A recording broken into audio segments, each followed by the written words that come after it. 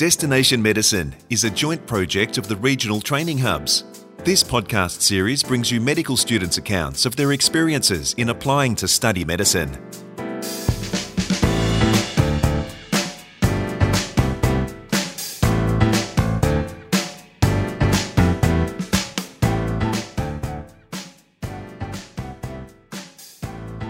Lucas Quinn had already had a full life before he applied to medical school.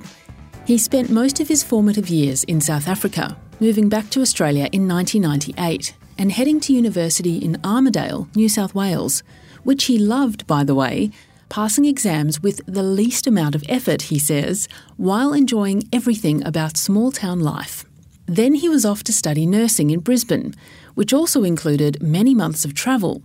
Think riding motorbikes through India and exploring South America. But as his nursing career developed, so too did his belief that this wasn't the career for him. Thus, it was then that he finally applied to medical school. But the early years weren't easy. It had been way too long since he'd studied, and he admits he's terrible at it anyway. And by then, he had a wife and small child to consider. How could he find the right balance between becoming a doctor and remaining a committed family man? Luke Quinn describes the journey from nursing to Alice Springs as a fifth-year medical student. It's been quite an adventure. He takes Heather Dawson back to the early days. What was Luke Quinn doing pre-medicine? Pre-medicine, I was living in Sydney. I'd been nursing for 10 years probably by the end of it. I spent a lot of time in the community garden and at the beach, and I was a bit frustrated in nursing. So eventually I ended up going into medicine, but I suppose my path was a lot longer than other people's getting there. And along the way, you had personal experiences that were obviously great. You met your wife on the ward. That's right. That was early on in the nursing days when I was working in Brisbane on a gastrointestinal ward, actually. Upper GI surgery and lower GI surgery, for those that know, in the Wesley Hospital in Brisbane, and it was my first nursing job, and she was a nursing assistant and training as well to be a nurse at the time. Yeah, we met there, and as she always jokes, over a dirty pan in the pan room. And from then on, I suppose it was a tumultuous relationship at times that ended up us together and with a 2-year-old 10 years later. So from nursing, when did you decide to become a doctor and why? At the time, working nursing in Sydney, I was at a big tertiary centre and I was occasionally the nurse unit manager of an emergency department or working on the floor there, as in working shift work. And I suppose I saw a lot of interns coming through, and in the time I was there, I'd see them from them being fledgling doctors to becoming residents to becoming registrars. And I knew that I had taught them quite a lot in that time. And I saw the jobs they did and realised that I could potentially do it. And I suppose it took me a long time to realise that that was something I could potentially do. And I thought, well, should I do it? Because at the moment I'm doing a lot of management in nursing. It wasn't very fulfilling, but it was very tiring. It was a lot of shifting people around the emergency department and a lot of trying to make sure the key performance indicators were looking good, but not really a lot of caring for patients. And it was very tiring work. And so I was working 3 or 4 days a week and exhausted from it. And I thought there's probably a better path for me. And so I slowly sort of threw my hat in the ring for medicine. Did you tell friends and family that you'd decided to switch course and head into becoming a doctor? Or your wife too? Was she supportive? Yeah. At the time when I first did the GAMSAT, I just thought I'll just have a go at this exam and see if I can even get anywhere near passing. And so I told people around me. I suppose I told my family. It's a bit funny. Sometimes in nursing, your close friends are supportive and others you don't think nursing is good enough. So they shun you a little bit, some people. I mean, I was by no means the best nurse in that department, clinically or in any way. And there's a lot of exceptional people, nurses there, that have clinical skills beyond at least all the junior doctors. And so when you say you're thinking of doing medicine, some think, well, why would you do that if you can be a nurse? And so my perspective on it is I wasn't fulfilled in the emergency department. busting myself every day, and I thought I could do it in a different way. Well, tell us a bit about the GAMSAT and how you prepared for that and how did it go? I did it twice. First time I passed, but didn't get an interview for any of the unis. I think I got 58, and my study had been 2 weeks of looking at online tutorials for science tutorials, which is grossly underprepared. Where did my preparation started? Staring out the window at science class in school, which was a long time ago. I'm 40 now. So when I was doing my GAMSAT, I'd been out of school for 15 years and I wasn't a very good student there. So I'd had to relearn a lot of chemistry and try and remind myself of it. And the GAMSAT itself is a bit of a hairy beast. It's got critical thinking in the sciences, the bulk of it.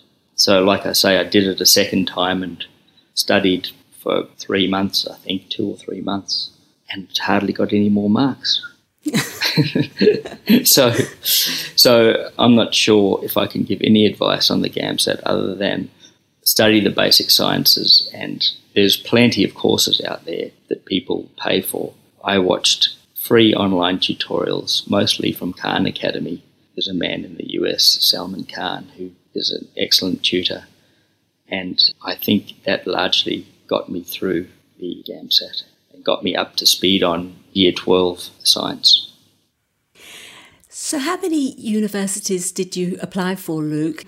And do you have any tips on the application process then, at least? I applied for, it's a fairly standardised system, and you put in your preference list of places, and I got my third, which was to go to ANU in Canberra. Applying is not the hard part. They will select you on your marks and what you've been doing previous to this and your experience, and then that is for an interview. So the interview process is fairly standard. I think what they want is someone that can communicate, someone with empathy, and someone with a moral compass. And that is largely what they look for in that interview process, that they're going to invest in somebody that is going to become a good doctor. Do you think it stood in your favour that you had had so many years' experience as a nurse before going into medical school to be a doctor? It's a big question, and I think it probably holds me in good stead to become a doctor. Did it hold me in good stead in university at med school? It was very difficult. The first 2 years were a barrage of science that was very difficult for me, and I got through. But to be honest, if I'd known how I would have felt going through this, I think I probably would have said, this is a very difficult path and I'd like to know how I would have felt before going into it. I was fairly blind through a lot of it. With a lot of help from the younger people in the course and some tutors, I got through. But did nursing help me? Definitely not in those first 2 years. In the next 2 years, somewhat. But I suppose my best advice to people doing it is acknowledge before you start that you are there to become a doctor, not that you are a nurse or have come from a profession. Because I suppose I had an arrogance about me that didn't allow me to leave my nursing at the door. Now, you went through the rural pathway, is that correct? That's correct, yeah. And I understand you did have some amazing opportunities during that time at medical school. You assisted in a research project in remote Indigenous communities in northern Queensland. That would have been amazing. That was in Yarrabah, the research I did. So near Cairns it was, about 40 kilometres from Cairns. So that was part of my research project, was there on otitis media, so middle ear infections in children, which is just the very surface of the disadvantage, I suppose, in Indigenous health in paediatrics. And as it happens, I'm now doing my first rotation in paediatrics in Alice Springs, and I'm seeing a full gamut, I suppose, of everything you learn at university about this. So, going back to your studies, though, there are a lot of different study techniques, Luke. And how did you find the right one for you? Particularly, you talk about how long it's been since your time at school, for example, anyway. My time at school and my time at university, I'd worked all through nursing, so my study had been fairly brief, I suppose, and I'd done enough to get through. How did I study? There's a lot out there and a lot of ways to go about it. I think coming into it as a mature age student and someone with medical knowledge, albeit from nursing, I need to understand the concepts instead of rote learning things like a lot of people are able to do. So people use various digital flashcards just to remember facts so they can regurgitate them, and they don't sit in my head, they don't stay there. So I need to go conceptually from the beginning, and it was very laborious because I feel like I needed to understand everything from the floor up instead of knowing small bits that were going to be asked. You really need at med school to filter through a barrage of information and resources. Every few days someone will say, have you seen this book? Have you seen this PDF? Have you seen this past exam paper? I think the best description I got was from an intern just before I started med school. He said, good luck. I was in economics and then did medicine. And he said, med school is basically like trying to drink from a fire hydrant. And it was exactly that. The amount of information you get from the university is probably matched by the amount of information you get from your peers on all these resources, and it's entirely overwhelming. So being able to filter out that and stick with the good information and what works for you is what's important. What about imposter syndrome, Luke? It's one of the things we ask students for the Destination Medicine podcast series because it is clearly there for many. Was that a problem for you? Yeah, I think it's ongoing probably. Sometimes I still think I'm a nurse that somehow got through med school. Instead of saying to myself, well, I'm a junior doctor, I'm an intern, I need to just work like I am an intern. And the other side of it was me fighting this battle inside myself to go, you need to acknowledge that how do I bring my knowledge from nursing and how do I bring it with me and put it into this new context? And I don't think universities are very good at that, so you need to do it yourself. They're not very good at going, we acknowledge what you have done and we're going to try and work with you. They are much better at getting people from a medical science degree and turning them into junior doctors. So all through that it was reinforced by that here I am doing anatomy with people that have done 2 years of anatomy before them, or physiology with people that have done a few years of physiology just the year before. And when I brought clinical know-how, it wasn't of much use to me. So it definitely existed. How do you overcome it? I fall back on the fact that I've been chosen to be at the university. I've passed the rigorous process. I've passed the GAMSAT. I've got in through the interview. I've passed each year of med school. And it's not easy, and people do fail, and people do drop out. And so I know that I'm meant to be here in the end.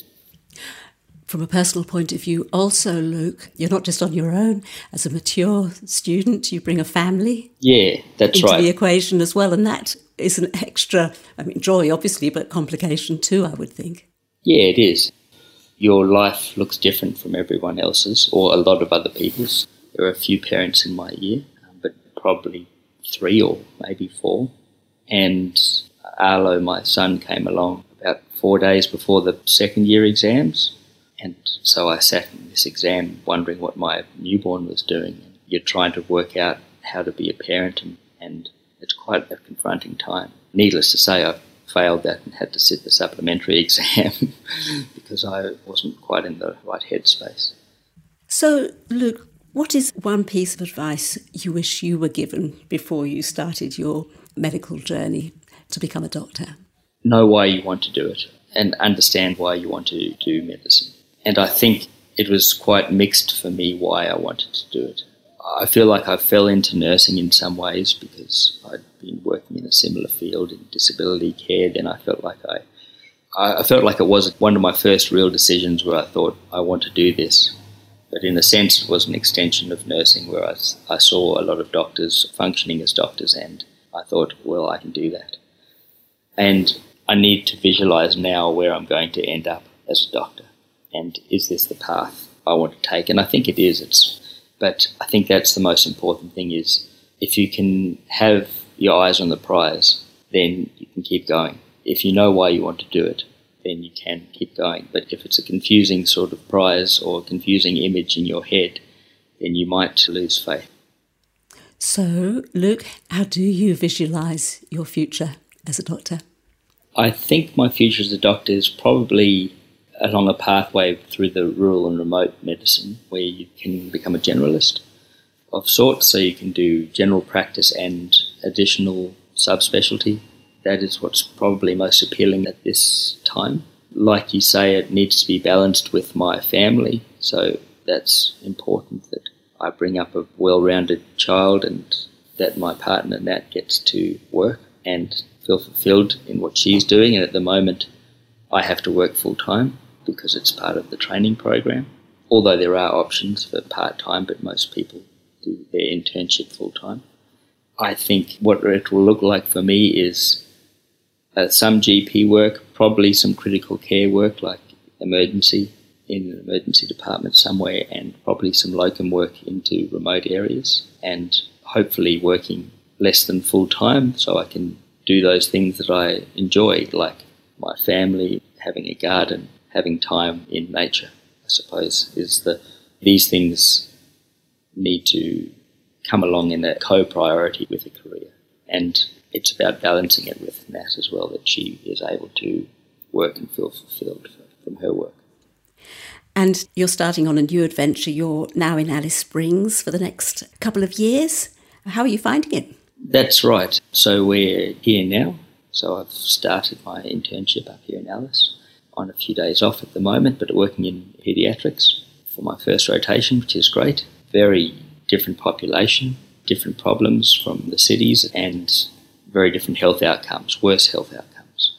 And it's quite overwhelming. You try and, in your mind, fix all the problems and realise that a lot of it is based in policy and infrastructure and social change rather than one patient at a time. But as a doctor, that's what you do, one patient at a time, what most doctors do. So the adventure continues out here. That was Lucas Quinn, currently on his 5th year internment in Alice Springs. We trust you've enjoyed this episode of Destination Medicine, a joint project of the regional training hubs. The hubs are supported by funding from the Australian Government under the Rural Health Multidisciplinary Training Program.